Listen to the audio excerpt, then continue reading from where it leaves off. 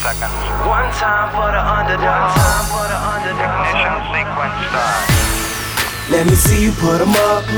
Reach the sky, touch the stars up above. Cause it's one time for the underdog.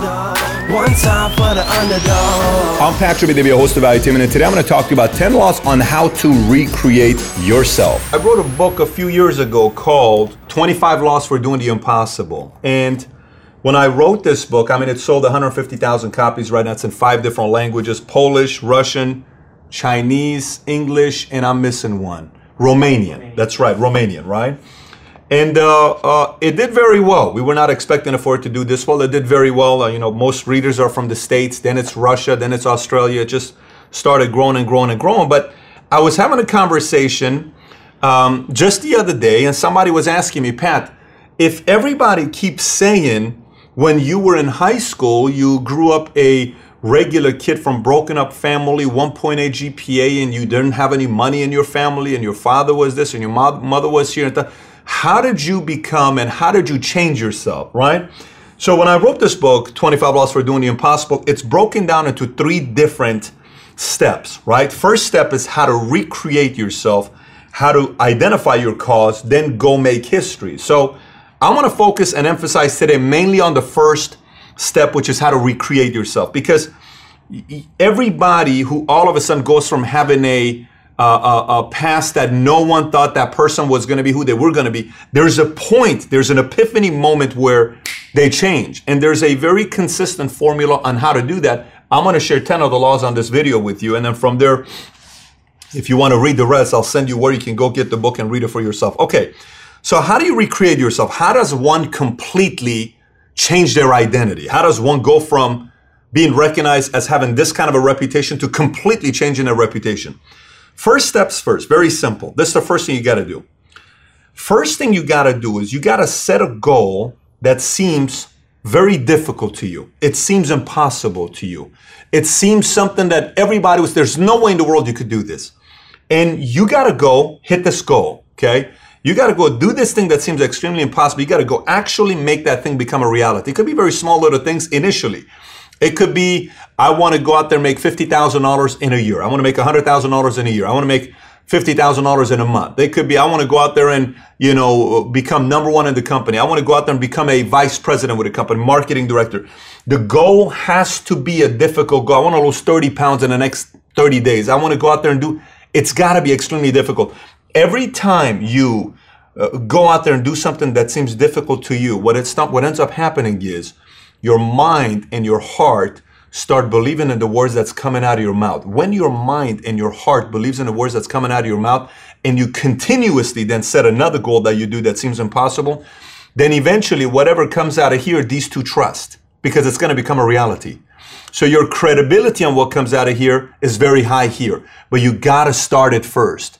And that's when you start seeing yourself. You don't recognize you anymore. You don't recognize it anymore because you're changing you. So the 10 laws of a first side of recreating yourself. Number 1, invest into your identity.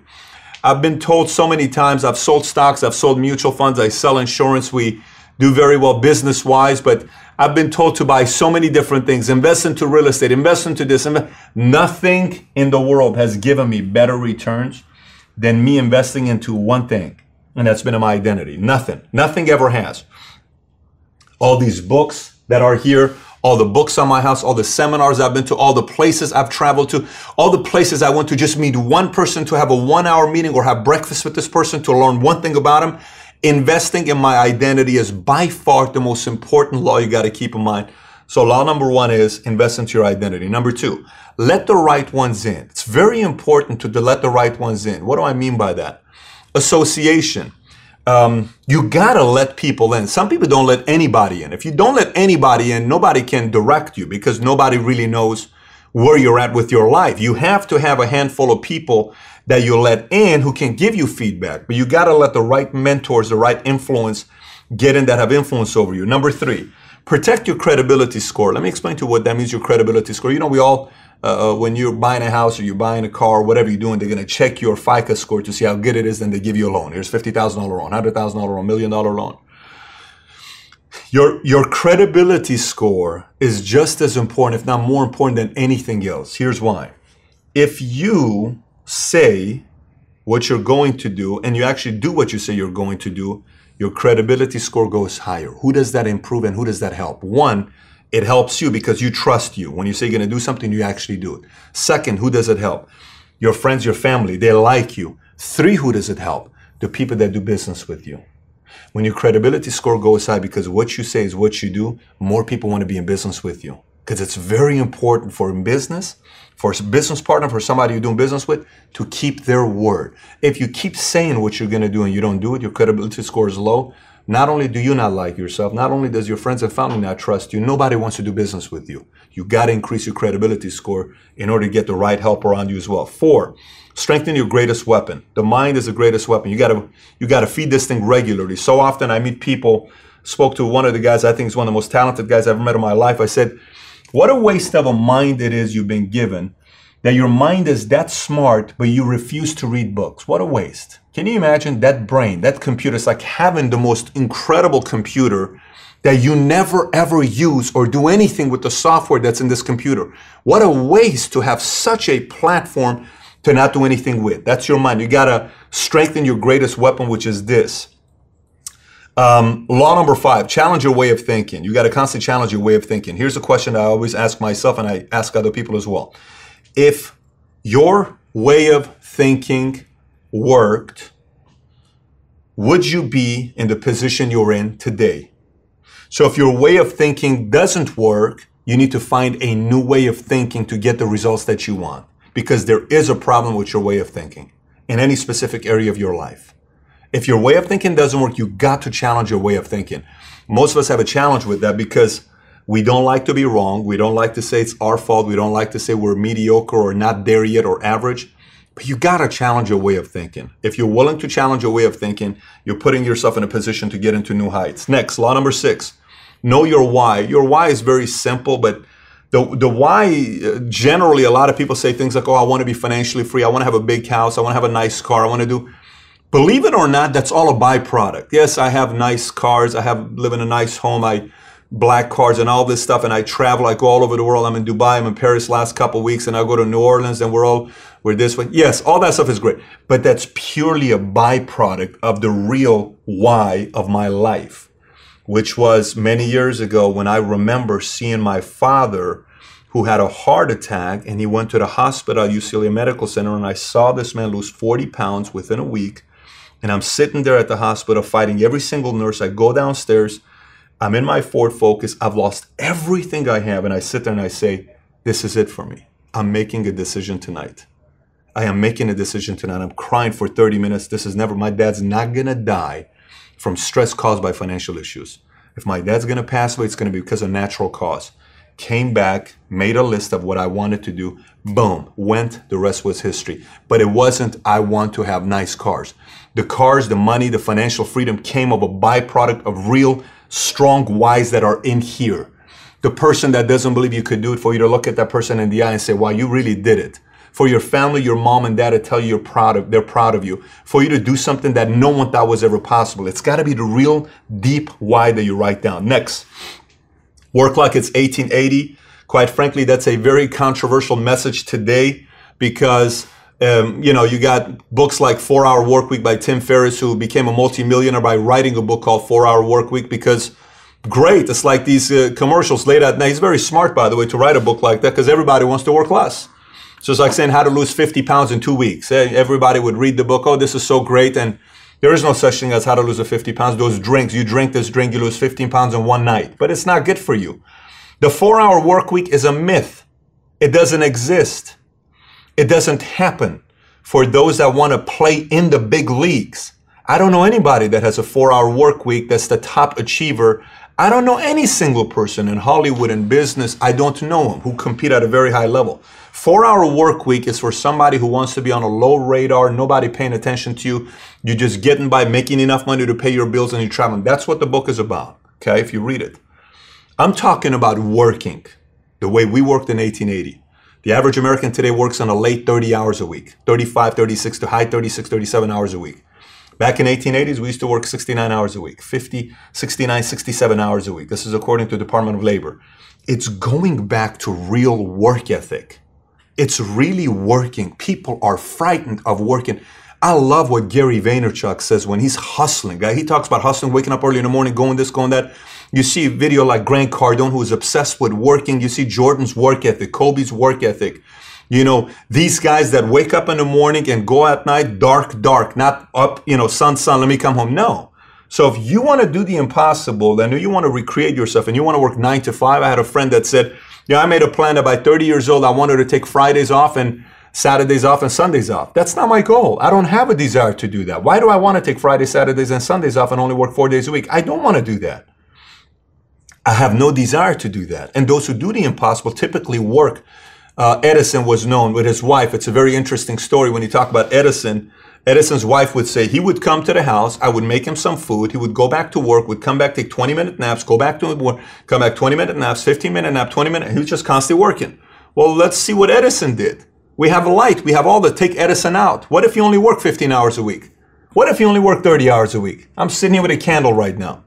If you only work 15 hours a week. This dude works 70, 80 hours a week. Thank God he had strong work ethic and he wasn't living in an economic time like this where the PC police is going around saying that's not politically correct. You can't listen to any of the media that tells you about work and Huffington Post article. It's not healthy to work more than 40 hours a week written because viewers are going to read that article. It's a bunch of nonsense.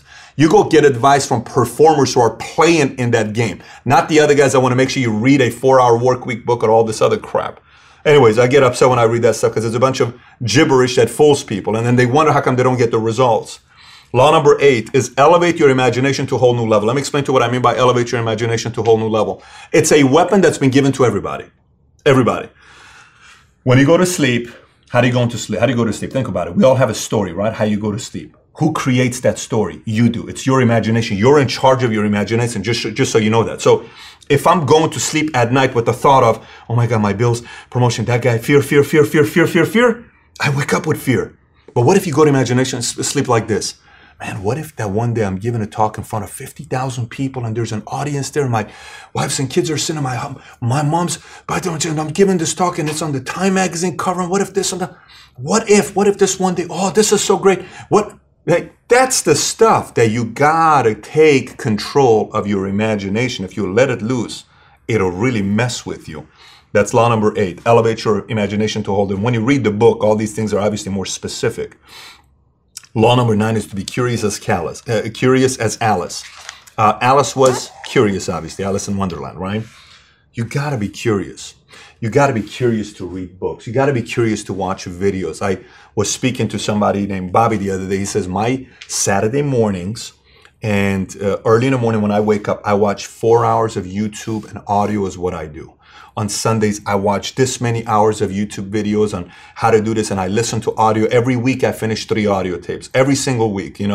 My English isn't that good, but I like listening to audios because I understand when I listen to audios. It doesn't matter. He's curious for information because it's out there accessible to everybody, especially today more than ever before. No one could say, I don't know how this thing works. It's a lame excuse.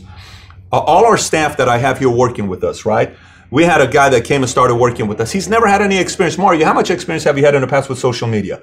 When you got started with us, how much Twitter experience did you have? Really? 0 followers. How many followers? 0 followers. Social media, nothing. Mario is curious. He would sit here, listen and watch things on how it would work and go research. And now Mario is one of the best. You should follow Mario. What's your tag on? Aguilar Social. Aguilar Social on Twitter. Aguilar Social. And go befriend him on Facebook. And your Instagram is what? What's your Instagram? Aguilar Social. Really interesting. He's learned how social media, right? He's now learned how social media works. But he was curious to learn. You got to tap into that curious side of you. And number 10 is break away from the old you. It goes back to the first thing I said when I opened up the video, which is write down something you want to do that seems impossible and go hit it and break away from the old you. Just because your friends, family, or your cousins have created a reputation about you that all your friends say, that doesn't mean that's true. Just because in high school you were a knucklehead kid or you hung around with people so everybody called you the chump or the loser or the smarty, this guy didn't get good grades or whatever, that's their identity they're creating for you. You don't need to buy that identity. Does that make sense? You choose the identity that's going to be with you, for you. You are determining that. It's not on anybody else. Most people allow other people to create their identity. You got to take responsibility of it. and let the right ones in who can elevate and challenge you and push you and say you're too cocky, you're too arrogant.